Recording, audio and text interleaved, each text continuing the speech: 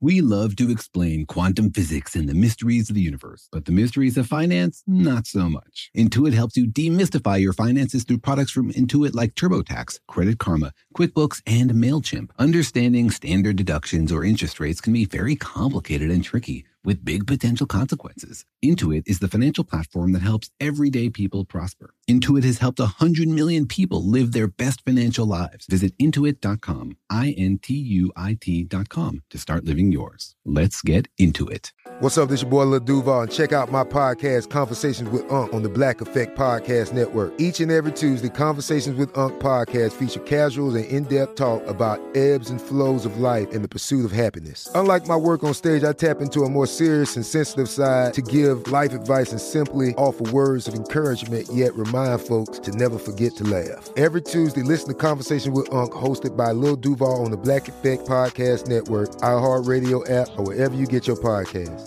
Presented by AT&T. Connecting changes everything. Life in our modern age comes at you pretty fast, which makes our time away especially valuable. When I take time to relax, I like to get far from my everyday life, immerse myself in natural beauty, and have unique experiences. But you don't have to leave the U.S. to experience tropical rainforests and islands filled with adventure, warm culture, and national treasures. Visit Puerto Rico, an island with a vibrant spirit that will sweep you away. Because when you visit, you don't become part of the island, it becomes part of you. In Puerto Rico, you can forget where you came from and embrace where you are. Puerto Rico, where visits end, but stories last forever. No passport required for U.S. citizens and permanent residents. Learn more and plan your trip at discoverpuertorico.com. When you buy Kroger brand products, you feel like you're winning. That's because they offer proven quality at lower than low prices. In fact, we guarantee that you and your family will love how Kroger brand products taste, or you get your money back. So next time you're shopping for the family, look for delicious Kroger brand products, because they'll make you all feel like you're winning. Shop now, in-store, or online. Kroger, fresh for everyone.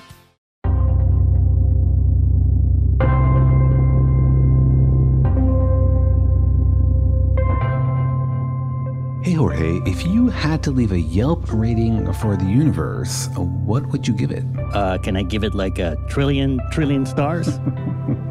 I think that might break their database, but I'm guessing you're saying that the universe is pretty great. Yeah, it's pretty great in a lot of ways, right? You mean great as in it's awesome? It's awesome, and it's also really big.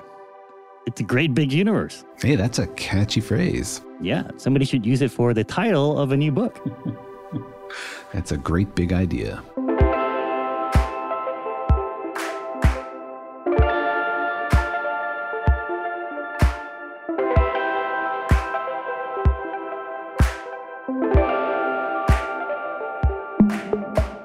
Hi, I'm Jorge. I'm a cartoonist and the author of the new book, Oliver's Great Big Universe. Hi, I'm Daniel. I'm a particle physicist, and I also think the universe is pretty great. And big. It's a great big universe. Great also means big, doesn't it? Or isn't that part of the etymology of great? I think technically it can mean several things. Like it's great, like you like it, but also like it's great, like it's big. Yeah, like Great Britain, right? It's pretty great. And also big. And pretty British. But anyways, welcome to our podcast, Daniel and Jorge Explain the Universe, a production of iHeartRadio. In which we try to accomplish a feat which sounds impossible: to download the entirety of this great big universe into your mind. To summarize all of the whizzing and banging and frothing and toing and froing of the tiny little particles that make up this universe into a mathematical story that somehow makes sense to these grown-up apes. That's right, because it is a great big universe full of amazing facts that we like to talk about here on this podcast and also rate, I guess, with stars. The universe is definitely filled with stars, big glowing stars, and also, blowing up pop stars. Well, hopefully not literally blowing up, but it is filled with stars, planets, asteroids, galaxies, dark matter, dark energy, and also people, young and old. We're here to ask questions and also sometimes answer them about the universe. That's right. We think everybody should be curious about the universe. When you stare up at the night sky, we want to know what makes you wonder. What questions do you have about how it all works? Not just the Earth that's under our feet, but the whole big, great universe out there. Yeah, and speaking of great big universe, we are here to celebrate the release of my new book called Oliver's Great Big Universe, which is out now and you can go out and buy it. Yeah, congratulations. Tell us a little bit about the book and why you wrote it. Yeah, it's an awesome book. It's maybe the only book that is endorsed by Jeff Kinney, the author of Diary of a Wimpy Kid, and also Carlo Rovelli, the theoretical physicist. That's quite a collection. Do you have to be a cartoonist or a theoretical physicist to read it? Absolutely not. I actually wrote the book for kids who wouldn't normally pick up a science book. And also for anyone out there who's interested about the universe. Yeah, tell us a little bit about your approach. How do you attract people who aren't usually into science? Well, the book, again, is called Oliver's Great Big Universe. And it's about the story of this 11-year-old kid named Oliver, who one day decides he wants to be an astrophysicist. But of course, being 11 years old, he doesn't quite know what that means.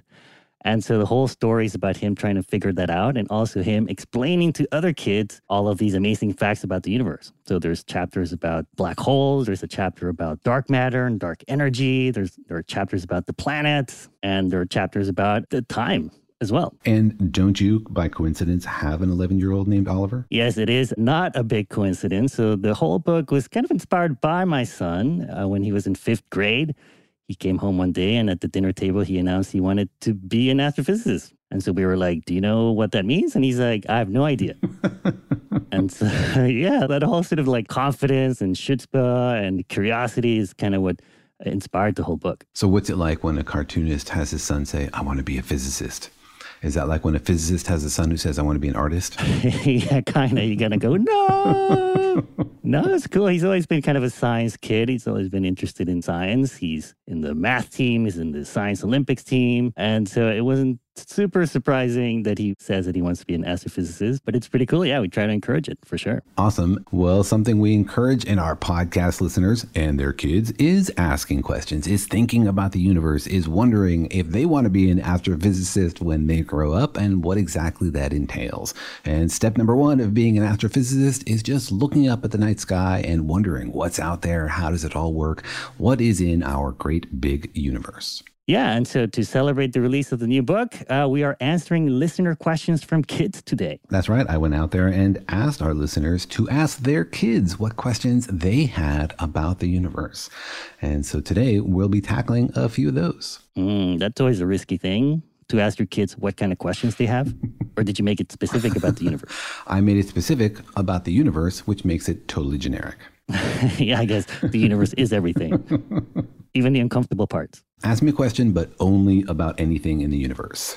All right, so we have several questions here from kids about all kinds of things about the universe, from suns and black holes to the infinity of the universe. And so the first question comes from Violet. Because the sun is still a star, wouldn't it one day collapse like other stars and turn into a black hole? That is a deep question from a small mind. I love, even in that brief question, you can hear her train of thought. She's connecting our star to other stars. She knows that other stars collapse into black holes, and then she's reflecting that knowledge back here and wondering about the fate of our star. I love all the connections she's making, all the physics you can hear happening in her brain. Yeah, it's pretty awesome. And the sun is something I think all kids can relate to, right? I mean, everyone sees it every day.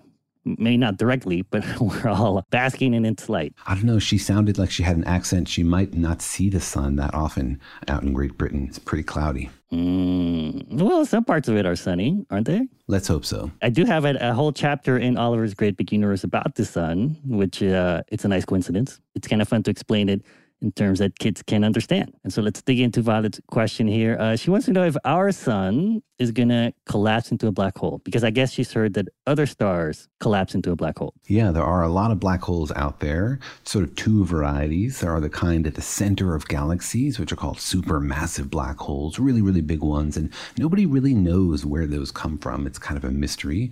But then there's lots of smaller black holes out there, which come from stars at the end of their life. These stars that have collapsed into a black hole. And so she's wondering about those. And black hole is the endpoint of some stars. Not every star is going to end up as a black hole. And to understand why some stars become black holes and others don't, you have to understand something about the balance of forces that are keeping a star burning in the first place. Yeah, I guess it's a big point to know that not all stars are the same. They're all different, and they mostly differ in size, right? and like the amount of stuff that's in them. Yeah, stars come from the collapse of a big cloud of dust and gas that forms a denser blob. But a cloud can sometimes make lots of stars, and you can get smaller stars or more massive stars. It depends a little bit on the configuration and whether there was like a supernova shockwave that triggered it, and whether you had like a cluster of heavy metals in the center to gather stuff more rapidly. So there's a big variation. The bigger stars are less likely and they burn hotter and shorter, and the smaller stars are much more common and they can burn for a long time. And as you said, it's kind of a balance of fusion and gravity. Like there's stuff exploding in the middle, but there's also gravity trying to squeeze the whole thing down, right? Gravity is what gets things started. You tug a little pebble here and a little bit of cosmic dust over there, and then you get this runaway effect where it gets stronger and stronger, gathering stuff together. And if there was only gravity, then any accumulation of stuff would turn into a black hole because there'd be nothing stopping it from getting infinitely dense. But there are other things in the universe than just gravity. Like the Earth doesn't collapse into a black hole. You don't collapse into a black hole because your body or the Earth's structure is strong enough to push against that gravity. Gravity is a huge force in the universe, but it's not very powerful, so it's not actually that hard to overcome. Yeah, but on a sun, what keeps the whole sun, the whole cloud of gas from collapsing is fusion, right? It's the nuclear reactions that are happening in the middle. Exactly. We call it radiation pressure. That fusion is like an explosion. It's shooting out photons. It's pushing out on all the stuff, and that balances the gravity of the star. It's sort of amazing that those things can be in balance and be in balance for so long. Stars can burn for millions or billions. We think some small ones might even burn for trillions of years. It's an incredible balancing act. Yeah, it's pretty wild now that I think about it, to think that it is stable, right? Like it could have been the case that suns and stars are not stable. They could either fizzle out pretty easily, or maybe they could have blown up more easily. Exactly. And if you get a star that's big enough, like more than 300 times the mass of our sun, then it gets so hot and so intense at the core that it really does blow itself apart. They don't last very long. There's an interesting range of masses. As you say, the initial scoop of stuff that you get really determines the outcome. And I guess we're just kind of lucky that there are lots of stars that can burn long enough to make our universe bright. I guess they're sort of like candles, right? Like a candle burns for a long time because it has this kind of balance of that it can burn, but it can't burn too much or too fast. Exactly. That's why you like to build a candle instead of a bomb, right? It'd be hard to light up your home with bombs. Right. I don't recommend anybody reads Jorge's new book, By the Light of Bombs. Please get candles if you don't have light bulbs. Yeah. Or a flashlight as well. That works. That works as well. It's a little safer. Exactly. But it's not just radiation pressure that can keep something from collapsing into a black hole, because eventually that radiation pressure gives up. When you've burned up all the fuel in your star, when you've turned all that hydrogen into helium or something heavier, then you're not fusing anymore. But even still, not every star that finishes all of its fusion will turn into a black hole. Right. Like you need to have a certain amount of mass to your star for it to even have a chance at becoming a black hole. Exactly, because there are other forces that can push back against gravity. Like you can make something really, really dense like a neutron star, which can have like the mass of the sun with a small radius of just kilometers. And even that is very dense, has a lot of gravity, but there are nuclear forces there. The strong nuclear force is pushing back and preventing it from collapsing into a black hole. So even if you don't have fusion pressure from an active star, you can still avoid collapsing into a black hole just from the chemical forces or the strong nuclear forces. Right. Now, Violet's question was about our sun. She's wondering if our sun will one day collapse into a black hole. And so what's the answer? Yes or no? The answer is almost certainly no, but there is still a lot of uncertainty in exactly how much mass you need. As you said, if you have enough mass, then you have enough gravity, you can overcome all of these forces, eventually the fusion force and the strong nuclear force, and you can collapse into a black hole. But we think that the threshold is somewhere around 10 times the mass of the sun, though it's not something we understand in great detail. And the consensus number has been moving around a lot. Wait, what? You mean we don't know for sure if our sun is going to collapse into a black hole? We don't know absolutely for sure, but it's very, very unlikely. The smallest black hole we've ever seen is just over 3 times the mass of the sun. And it probably came from a star that was more like 10 or 15 times the mass of the sun. Some calculations say you have to have 20, 25 times the mass of the sun. But by looking at black hole mergers, we learned a lot about the sort of minimum black hole mass. There's a lot of interesting stuff still to be learned about this question. But Violet, don't worry. We think our sun is safe. Which means we're safe and she's safe. Mm-hmm. Although, of course, even though the sun won't turn into a black hole, that doesn't mean it'll be a fun place to live in about 5 billion years when it expands into a red supergiant and fries the Earth. Boy, way to set her at ease there. we just asked her a question and she's like, phew. And then you dropped the bomb. Well, budding astrophysicists got to learn that the universe is a scary place. But the basic answer for Violet is that our sun doesn't have enough mass, we think, to ever collapse into a black hole. So what's going to happen to our sun? Is it just going to keep burning forever? It's not going to burn forever. A lot of helium will accumulate at its core, which will move the burning more to the exterior, which will puff up the sun. So it'll grow to be a supergiant, a big red star. Then it'll blow off its outer layers and it'll leave behind a hot core. So probably the sun will become a white dwarf, which basically just means it leaves behind a big blob of hot metal. Yeah, it'll just be sort of like a big ball of metal glowing in the dark. Yeah, exactly. Well, hopefully by then, Violet will have invented a warp drive or something, or a wormhole maybe, because Violet sounds pretty smart. And by then we'll be expanding into other solar systems. That's right. Or a whole generation of astrophysicists inspired by your book will save humanity. Yeah. And then I'll get all the credit, right? And the royalties, right? You get some of those patents, right? Yes, I'm going to say yes. And then have the lawyers figure it out. All right, well, let's get to more questions from kids about this great big universe. But first, let's take a quick break. Life in our modern age comes at you pretty fast, which makes our time away especially valuable. When I take time off to relax, I like to get far from my everyday life, to immerse myself in natural beauty and have a unique experience. But you don't have to leave the United States to experience tropical rainforests and islands filled with adventure, warm culture, and national treasures. Visit Puerto Rico, an island with a vibrant spirit that will sweep you away. People from Puerto Rico are called Boricuas, but it's not just a name. It's a spirit, a flavor, a rhythm that you can only find in one place on Earth. Puerto Rico. It's embodied by these proud, passionate people, and you'll feel it in every part of the island. When you bask in the warmth of the beaches, when you taste the love in the food, when you embrace the call of adventure, you'll find the Boricua spirit in yourself as well. Because when you visit, you don't become part of the island, it becomes part of you. You can forget where you came from and embrace where you are in Puerto Rico, because your visit ends, but the stories last forever. No passport is required for U.S. citizens and permanent residents. Learn more and plan your trip at discoverpuertorico.com. This is Amy Brown from 4 Things with Amy Brown. Today, Healthier is happening at CVS Health in more ways than you've ever seen. It's wellness destinations for seniors, including select locations with Oak Street Health and CVS Pharmacy. It's doctors, nurses, pharmacists, and everyone in between offering quality care and support virtually, in person, and on the phone. It's in-home evaluations through Signify Health and meeting mental health needs through Aetna. And those are just a few of the ways that Healthier is happening. To see more, visit cvshealth.com/healthier happens together. CVS Pharmacy, Oak Street Health, CVS Specialty, Signify Health, and Aetna are part of CVS Health. Eligibility and services vary by location and individual. If you love sports and true crime, then there's a new podcast from executive producer Dan Patrick and hosted by me, Jay Harris, that you won't want to miss. Playing Dirty: Sports Scandals. Each week, I'm squeezing the juiciest details from some of the biggest sports scandals ever.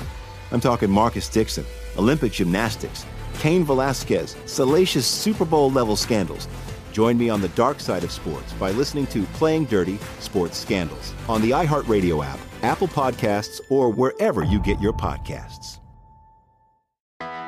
I'm Hannah Storm, and my podcast, NBA DNA with Hannah Storm, digs deep into the history of professional basketball, along with my own, as one of the first female sportscasters. Now let's get you up to speed on what else happened around the NBA today. We talk to all sorts of people I interacted with, from Dr. J to Charles Barkley, and recap iconic moments. Yes, he's got it. Here he comes. Way rock the baby to sleep and slam dunk. As well as some of the wild stories behind the scenes. We were like, what? What are we in for? The scoreboard crashes before we even tip a game off. Today, the NBA is a global sports and entertainment giant. Players are multimillionaires and cultural icons. Iguodala to Curry, back to Iguodala, up for the layup. Oh, blocked by James. LeBron James. And these stories are about how we got here, both on and off the court. And what's next? Listen to NBA DNA with Hannah Storm on the iHeartRadio app, Apple Podcasts, or wherever you get your podcasts.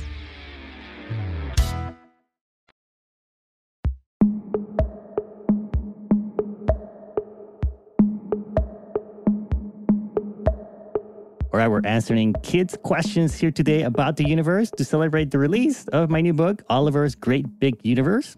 Now, Daniel, what kinds of books did you read when you were a kid? Did you read any physics books? Oh, great question. When I was 11, I was definitely reading a lot of science fiction books. And I definitely watched a lot of like Nova and documentaries on TV. And I gobbled up like big picture books with drawings, with artists' impressions of black holes and stuff like that. Yeah. And so today, to mark the release of the book, we're answering listener questions, and specifically from kids. And so our next question comes from James and his dad. Hi, Daniel and Jorge. This is Paul from Manchester in England. My son James likes thinking about the implications of an infinite universe. In particular, he has this idea that in an infinite universe, anything that could possibly have happened must have happened an infinite number of times. He was talking to me about this recently, and it led me to wonder whether we can say that if the universe is infinite, it must not be possible to make a machine to travel cosmic scale distances very quickly. Because if it was possible to build such a machine, then in an infinite universe, an infinite number of alien civilizations would have done it, and our planet would inevitably have been colonized by aliens. James and I look forward to hearing your thoughts on this. Thanks very much. Oh my goodness. This kid James should write his own book. What an awesome idea. Can we just give him a Nobel Prize? A Nobel Prize for arguing that a breakthrough is not possible? A Nobel Prize just for blowing my mind. What an interesting question. Yeah, it is a really ingenious idea. All right, so let's break it down. So I think James is saying that if faster than light travel was possible and the universe is infinite, then by now, some alien civilization with faster than light travel should have visited us by now. Yeah, I think that's the argument. It's sort of similar to saying if time travel is possible, somebody in the future would have discovered it and then come back to visit us. And so since they haven't, therefore time travel is not possible. Except in this case, he's reflecting that argument into space and imagining somebody out there must have figured out faster than light travel. And if they had, they would have come visited us. And they haven't, so therefore maybe it's impossible. Right. What do you call that kind of argument? Is there a name for it? Clever. Yeah. Argument from desperation. I don't know.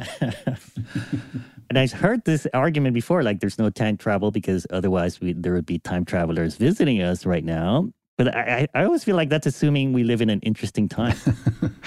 But if there's an infinite future for humanity, then somebody will find us interesting, right? Well, I feel like it's sort of like if you're in a really bad place and you're like, there must not be any tourists in the world because we never get tourists here.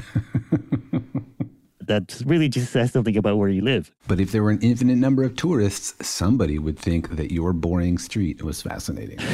I think that's the crux of his argument. It really relies on this idea of infinity and the power of infinity. Right. Unless you live in an infinitely boring place, in which case it cancels out. What's infinity divided by infinity? Theologians have been thinking about infinitely powerful forces and infinitely strong walls, but you're thinking about infinitely boring places and infinite numbers of tourists. Yeah, that's what this podcast is all about. Great big ideas. That's right. Well, there's a lot of really interesting ideas in James's argument. The first one is essentially that if the universe is infinite, anything that can happen will happen. And that's how he gets the idea that if faster than light travel is possible, somebody out there will develop it. And that's a subtle idea, actually. It's pretty interesting, right? To think there might be an infinite number of alien civilizations. And if it was possible, one of them must surely have invented a warp drive. Yeah, and if you take it literally, it doesn't just imply an infinite number of alien civilizations. It implies an infinite number of human civilizations, right? Because if humanity can evolve, which obviously it can because it has, and space is infinite, that would suggest that it's happening somewhere else, actually an infinite number of times. But do they have to be humans? Couldn't they be like tentacled aliens that invent the warp drive? No, they don't have to be humans. I think it's actually weirder if there are more humans out there totally independently evolved than like weirdly tentacled aliens. Although technically in an infinite universe, wouldn't you also get an infinite number of human civilizations? Yeah, exactly. You get an infinite number of everything that's possible. And we're surely possible because we're here. Yeah, exactly. So you would have an infinite number of Jameses asking an infinite number of questions on an infinite number of podcasts. All right, so then how would you answer that? Or how would you break down the infinity argument? I think it's a pretty strong argument, but there are some holes here, some nuances. And one is on the issue of infinity. It's true that anything with a finite probability will happen an infinite number of times if you get an infinite number of tries. Like if you have some huge die with a billion sides to it, it doesn't really matter how many billion sides there are. If you get to roll an infinite number of times, eventually every side will come up. So that part is true. But when you apply that to like anything can happen in the universe, there's a little wrinkle there, which is that you need the right initial conditions. Imagine an infinite universe, for example, that's just smooth and has no features, no structure to it, no stars ever form, no galaxies ever form. That's an infinite universe, but you don't get every outcome because the outcomes are determined by the initial conditions. You have to have like the right configuration for things to start from, which determines essentially what is possible. Yeah, I guess you have to assume that the rest of this infinite universe is just like the universe that we see around us, which may not be the case. Which may not be the case, exactly. But you could also imagine that maybe in order to develop faster than light travel, some alien civilization needs a very different set of conditions than the kind we have here. Near much stronger curvature, so these aliens grow up with a native understanding of space-time and can therefore manipulate it. Maybe they need to be like a planet inside a black hole, right? It's possible inside supermassive black holes to have stable orbits, and people have speculated you could have life evolve inside of it. But a species that evolves inside a black hole, they couldn't even use their FTL travel to reach us. Whoa. But I think that doesn't affect James's question, right? Like, we know that the conditions around us are possible. I think it's true that if the universe is infinite and filled with infinite stuff, there's an infinite number of human civilizations and maybe also infinite alien civilizations. But it might be that FTL travel is possible, is allowed by the laws of physics, but that none of the infinite number of human civilizations discover it, either because the conditions in which we grow up, in which we evolve, don't give us a sort of natural intuition to manipulate space-time because we're like not near enough black holes to experience that. Well, but isn't that a bit of a stretch of an argument? I mean, we can still discover it. We don't have to be living inside of a black hole for us right now to understand what it's like to live in a black hole. Yeah, that's right. It's possible that we could in the future discover FTL travel. My point is essentially that there's some limitations to the possible outcomes. You have an infinite number of rolls of the die, but the die might have some limitations on those possible outcomes based on the configuration of space. Not everything that is possible actually does happen. Only things that are possible and that are potential outcomes from the initial conditions of the universe. Like, for example, having the entire universe collapse into a black hole, physically possible. There's nothing against the laws of physics from that configuration, but you can't get to that configuration from here. There's lots of things between you and that arrangement of stuff in the universe. So not every arrangement that's physically possible will actually be realized by our universe because we start from a certain configuration. But then in an infinite universe, don't you get all infinite possible starting conditions? Yes, great question. We don't know, right? Because we don't really understand the starting configurations of our universe. We know that we had a fairly smooth universe with some quantum fluctuations. We don't really know exactly where those came from and what came before that. So we don't know if we've really explored the full range of possible initial configurations or if we're only getting a little slice. Or maybe elsewhere in the universe, they got different initial configurations. We just don't know. I guess I think James is saying if it is possible for humans, at least, to come up with faster than light travel, then if there are infinite number of humans out there, then they must have surely discovered it. Just because it's maybe more likely for black hole aliens to discover it doesn't mean that we can't discover it or that it's not possible, right? Because it's the same laws of physics, isn't it? Yeah, that's right. If it's possible for humans to discover FTL travel, then I think you're right. In an infinite universe, they will. But there's a difference between is FTL travel allowed by the laws of physics and is it possible for humans to discover it? Another possibility is the universe allows faster than light travel by some crazy warp technology, but humans are just not smart enough to figure it out, that it's not discoverable by us and any of our infinite brethren because it just requires much more mental computing power than we're capable of. But that's why we build AIs. Yeah, that's a great point. So machine augmented human intelligence might not have the same kind of limitations. So that's a way around that argument. So yeah, it's a really interesting, I think quite powerful argument. There are a few nuances and subtleties there, but I think he's right that we can say a lot about the likelihood of FTL travel from the fact that we haven't been visited. Or maybe you're right and our corner of Earth is just too boring. Infinitely boring. Well, I think the other big limitation is just time. Like maybe you need more time for any of these infinite civilizations to come up with faster than light travel. And maybe the universe is just not old enough. You sort of also need infinite time, right? You definitely need time, but how much time you need depends a little bit on like how fast this faster than light travel is. If you can go anywhere in the universe in a moment, like with a wormhole, then you're really visitable from anywhere in the infinite universe. And, you know, the universe is pretty old. 14 billion years is a long time. We're sort of late in the era of the universe. Our solar system's only been around for a few billion years.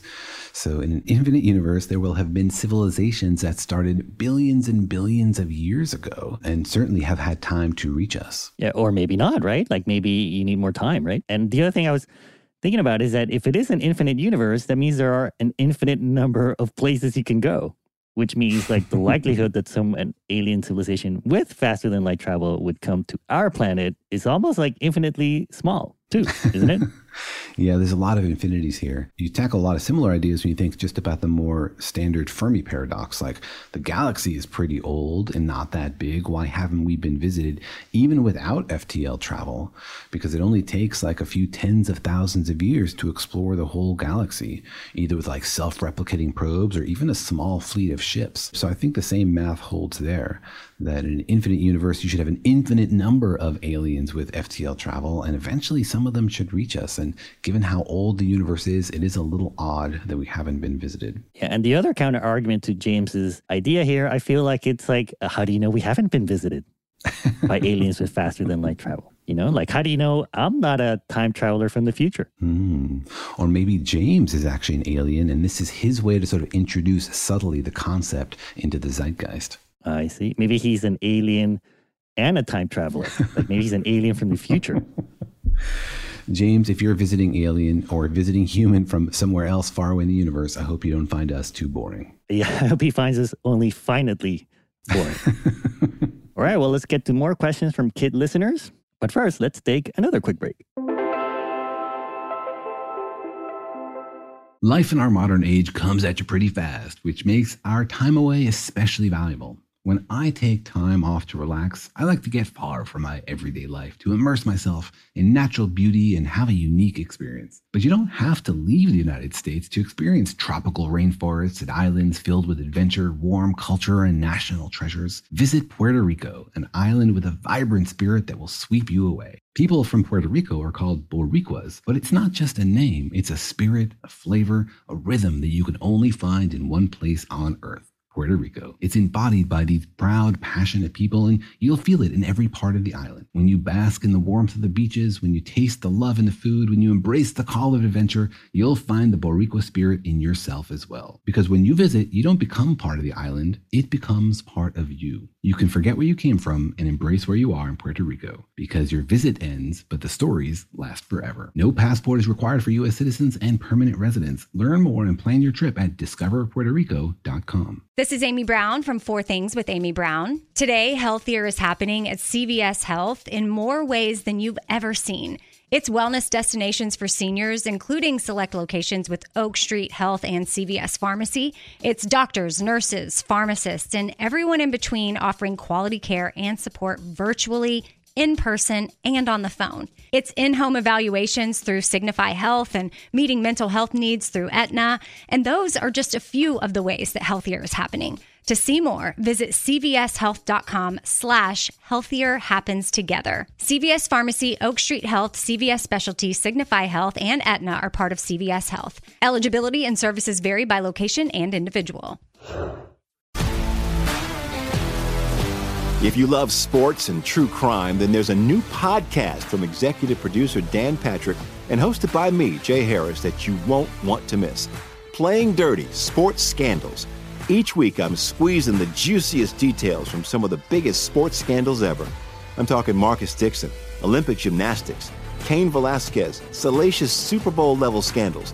Join me on the dark side of sports by listening to Playing Dirty: Sports Scandals on the iHeartRadio app, Apple Podcasts, or wherever you get your podcasts. If you want to level up your marketing and business knowledge, then look no further than the Marketing School podcast hosted by Neil Patel and yours truly, Eric Su. It is the #1 marketing podcast in the United States and number 15 on business in the United States. And it has amazing guests such as Alex Hormozi, Layla Hormozi, Cody Sanchez. We pull in these amazing interviews with other people that are not only great marketers, but actual operators. And the icing on the cake is Neil and myself were also operators as well. So we share learnings from the trenches. We share secrets that we otherwise wouldn't be sharing with other people. And we also share other advantages that will help you get ahead of your competition. So all you have to do is listen to Marketing School every weekday on the iHeartRadio app, Apple Podcasts, or wherever you get your podcasts.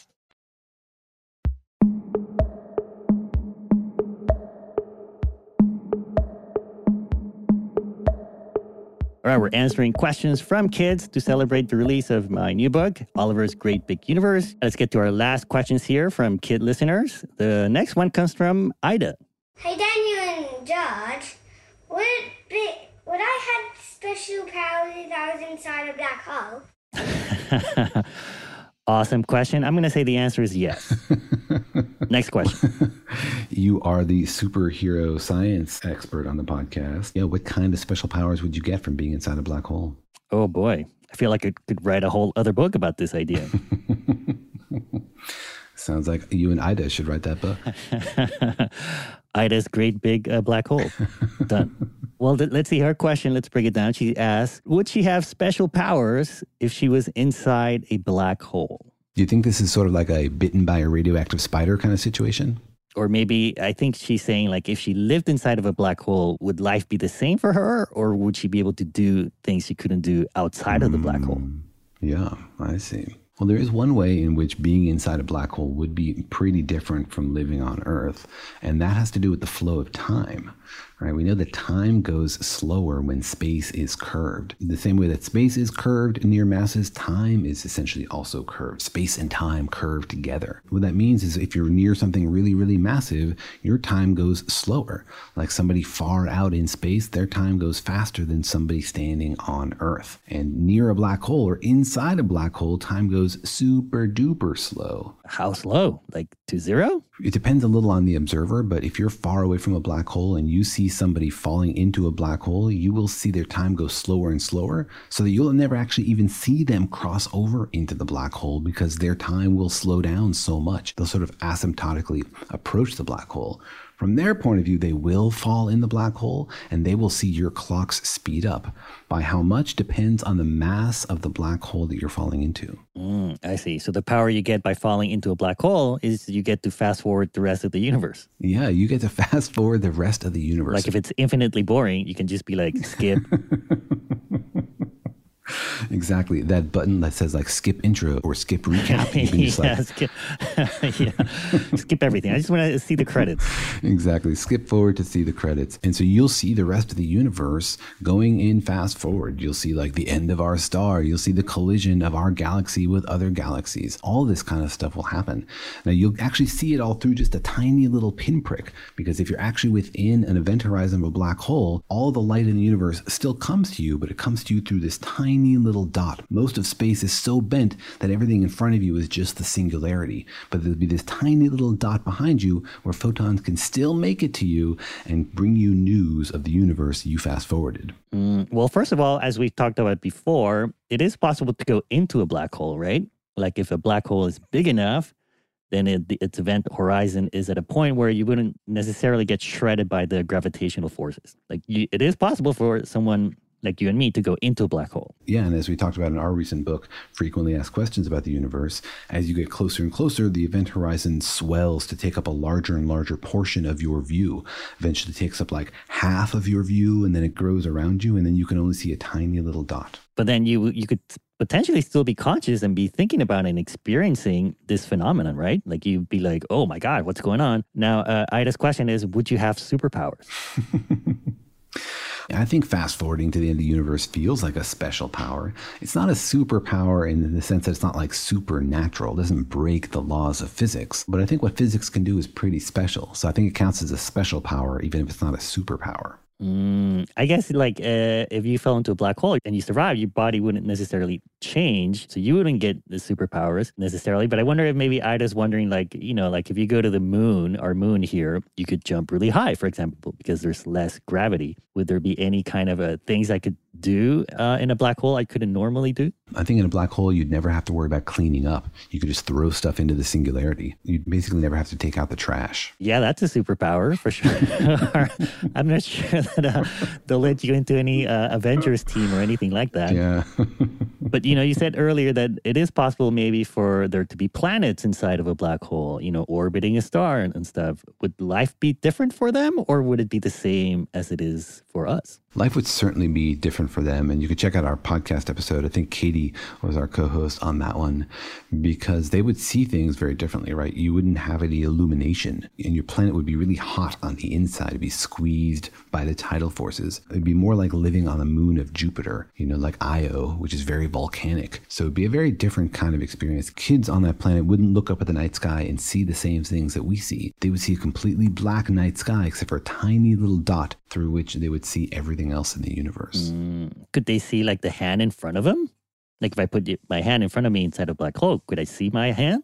On the outskirts of a supermassive black hole, space is not so curved that you couldn't see anything. And so it is possible for light to still make some progress towards your eyeballs on the outskirts of a supermassive black hole. But like you'd be inside, but you'd be near the edge. Mm-hmm. So maybe you would see your hand, but it would all be kind of weird and distorted. All of space would be very distorted. So the way time would flow would be different. People closer to the center of a black hole would have their clocks slow down compared to people further from the center of the black hole. So it'd be pretty hard, for example, to have like a Zoom session across the whole planet if you're living inside a black hole. Oh, thank goodness. Great. There's your superpower. You can say no to all online meetings. That's right. It'd be infinitely boring, just like a regular Zoom meeting. All right. Well, to answer Ida's question, it sounds like she wouldn't gain any special powers except the ability to see the rest of the universe in fast forward. And to never have to clean your room. Although I think if Ida ever makes it inside of a black hole and lives to tell about it, I think she would be a superhero in my book. All right. Our last question comes from Joey. What are the newest and the oldest black holes in the universe? What are the newest and oldest black holes in the universe? Awesome question. A little nosy, if you ask me. You don't think he deserves to know? I'm saying if you go around asking people's age, you might get some curt answers. I see. No, I think the biggest, oldest black holes in the universe are probably proud of their status, They're like silverbacks tromping around in the jungles at the hearts of galaxies. I see. Yeah. They're like the alpha black holes. Is that what you're saying? Yeah. The OGs. Exactly. All right. Well, this is an interesting question because we know that black holes form very early on in the universe, and we know that black holes are forming all the time right now. So, I wonder if his question is, what are the oldest and newest black holes we know about? Or what are the oldest and newest black holes that exist in the universe? Yeah, right. Both of those are good questions. In the case of the oldest black hole, we definitely don't know what is the oldest black hole, or theoretically what could be the oldest black hole. Because there's one theory that black holes are as old as the universe itself, that they might even be older than electrons, that black holes could have been formed during the Big Bang. Whoa, wait, even before we had quantum fields? Before we had matter, before those quantum fields settled down so that we could have things called electrons and protons and quarks, when things were still so hot and so dense that talking about them in terms of those objects doesn't make a lot of sense, the way you wouldn't talk about a wave in terms of its drops. So there's this theory of primordial black holes that suggests that very hot patches of the universe might have collapsed into black holes even before matter was formed. And those black holes might still be around. They wouldn't have evaporated by now, or right? Because black holes don't die very easily. Some of the black holes would definitely have evaporated. The bigger black holes evaporate more slowly, and smaller black holes evaporate quickly. So we would expect some of them to have evaporated, and some of them to still be around, and some of them to be evaporating right now. So if this scenario is true, we should be able to see these primordial black holes evaporating all the time. So maybe the oldest black hole in the universe was there from the beginning of the universe. It's possible. There's even this fun theory that this impact in Siberia about 100 years ago, which mysteriously left no crater, was actually a primordial black hole that took like a core sample of the Earth instead of an actual meteor. Whoa. Well, we should do an episode about that. We should. The problem with primordial black holes is, again, if they were created, we should see them evaporating all the time, and we haven't ever seen one. We've looked for evidence of black holes evaporating, very bright flashes of Hawking radiation, but haven't seen any. So it's a possibility that there are black holes as old as the universe, but it's still just theoretical. But we have seen some very, very old black holes, like actually seen them. So then what's the oldest black hole we know about? The oldest black hole we've ever seen was formed around 500 million years after the Big Bang. It was seen by the James Webb Space Telescope. It's super duper far away, which is why we can see so far back in time. Remember, light takes time to get here, and so the further things are, the further we're looking back in time. So we're seeing this black hole, which formed just a few 100 million years after the Big Bang. It's called CEERS, CEERS 1019. Well, what that means that it's like 13, 14 billion years old? That's exactly right. It's between 13 and 14 billion years old, which is pretty old. At the time the light left it, it only had about 9 million solar masses, which is much smaller than some other supermassive black holes, which have grown to like billions of solar masses. In the meantime, of course, it might have grown. The light we're seeing is very out of date. Or it might have disappeared, right? Like, we don't actually know if it's the oldest black hole. We just know that it was around a long time ago, but by now it could have maybe disappeared or evaporated. Isn't that possible? It's possible. You're right that we're not getting new information about this very quickly. We'd have to wait billions of years for the updates. But it's unlikely that a massive black hole in a cluster of stars, which is where we've seen it, would evaporate into nothing. To evaporate, it really has to be isolated to not be fed at all. And a black hole with 9 million solar masses is going to have very, very faint Hawking radiation. The Hawking radiation goes like inversely proportional to the mass. So very low mass black holes evaporate more quickly than very high mass black holes. What if Ida went into that one and broke it up? That would be a superpower. Yeah, maybe she did get superpowers when she went in. All right, so that's the oldest black hole we know about. What are the youngest black holes we know about? The youngest black hole in the universe is certainly one that was created right now, and then another one created right now. I mean, they're happening all of the time. We know that supernovas, which are typical precursors for black holes, happen like every 50 years in our galaxy. But you know, there's trillions of galaxies out there, so there's almost certainly a black hole being formed as we speak. And by the time you listen to this podcast, that will be out of date. There'll be a new black hole formed that's even more recent. So the youngest black hole in the universe is definitely one that was just formed. They're probably forming all the time right now, right? Especially if it's an infinite universe, there's an infinite number of black holes being born right now. Yeah, that's exactly right. So the youngest black hole is constantly being replaced by some new baby black hole. But what about the youngest one we know about? So the youngest black hole that we have seen is called W49b. It's about 26,000 light years away from Earth. And we know it's about 27,000 years old because the light from it indicates that what we're seeing is a black hole that's about 1,000 years old. So we're looking at the remnants of a supernova collapse that formed a black hole about 27,000 years ago, 26,000 light years away. So to us, it looks 1,000 years old. But wait. How do we know its age? We can tell its age from the light we get from it? Or we just saw the supernova and assumed that a black hole formed inside of it? Yeah, great question. This one we can actually deduce the history of it just by running the clock backwards. We look at the distribution of iron and sulfur and silicon in the remnant, and we can tell what happened and how long it's been drifting. So we can run our clock backwards essentially and say, oh, this is about 1,000 years old. The same way you could look at a mushroom cloud from a nuclear bomb and you could tell when it went off. And you can actually see the black hole in the middle? But I thought we could only see black holes if it was like a quasar or something. Yeah, you're right. We can't see the black hole directly because the black hole is black. We're deducing the presence of the black hole from the mass of the whole system and the X-rays from the hot gas that are nearby. And so according to our model, a black hole has formed. Like what we're seeing is consistent with a star that exploded and left behind a black hole. All right, so then the youngest black hole that we think we know about is about 1,000 years old. It looks 1,000 years old to us, but it happened 27,000 years ago.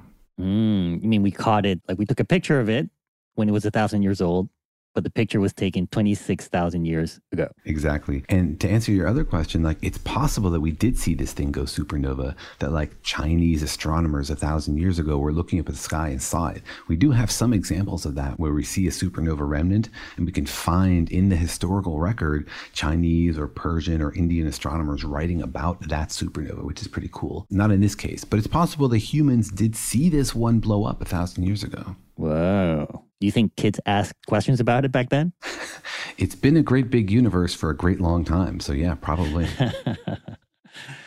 All right. Well, I think that answers Joey's question. The oldest black holes in the universe might be the ones that were formed with the universe, but we don't know for sure.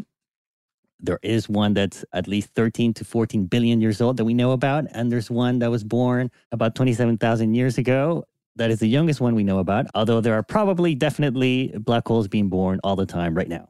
And I hope that one of those black holes is being formed near some distant human civilization that's inspiring them to invent faster than light travel. And maybe better cleaning technology, because we could all use that. And maybe give Ida special powers so that our corner of the universe becomes less boring and we get more visitors. I think if you take all of these kids and put them into a team together, they'd be like a superhero physics team. I mean, these kids are so curious and clever and smart. Yeah, well, I hope that they and all the kids inspired by your book do solve some of our problems and change the way we understand the universe. So thanks again to all of our kid question askers and to all of our listeners for sending in their questions. That's right. What's that website one more time? GreatBigUniverse.net. We hope you enjoyed that. Thanks for joining us. See you next time.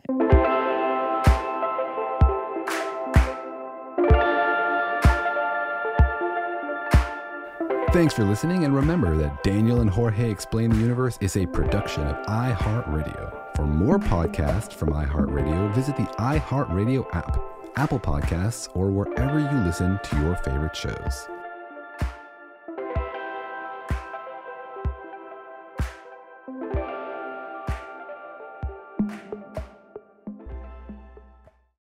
Life in our modern age comes at you pretty fast, which makes our time away especially valuable. When I take time to relax, I like to get far from my everyday life, immerse myself in natural beauty, and have unique experiences. But you don't have to leave the U.S. to experience tropical rainforests and islands filled with adventure, warm culture, and national treasures. Visit Puerto Rico, an island with a vibrant spirit that will sweep you away. Because when you visit, you don't become part of the island, it becomes part of you. In Puerto Rico, you can forget where you came from and embrace where you are. Puerto Rico, where visits end, but stories last forever. No passport required for U.S. citizens and permanent residents. Learn more and plan your trip at discoverpuertorico.com. Bring a little optimism into your life with The Bright Side, a new kind of daily podcast from Hello Sunshine, hosted by me, Danielle Robay. And me, Simone Boyce. Every weekday, we're bringing you conversations about culture, the latest trends, inspiration, and so much more. I am so excited about this podcast, The Bright Side. You guys are giving people a chance to shine a light on their lives, shine a light on a little advice that they want to share. Listen to The Bright Side on America's #1 podcast network, iHeart. Open your free iHeart app and search The Bright Side. If you love sports and true crime, then there's a new podcast from executive producer Dan Patrick and hosted by me, Jay Harris, that you won't want to miss. Playing Dirty: Sports Scandals. Each week, I'm squeezing the juiciest details from some of the biggest sports scandals ever. I'm talking Marcus Dixon, Olympic gymnastics, Cain Velasquez, salacious Super Bowl-level scandals. Join me on the dark side of sports by listening to Playing Dirty: Sports Scandals on the iHeartRadio app, Apple Podcasts, or wherever you get your podcasts.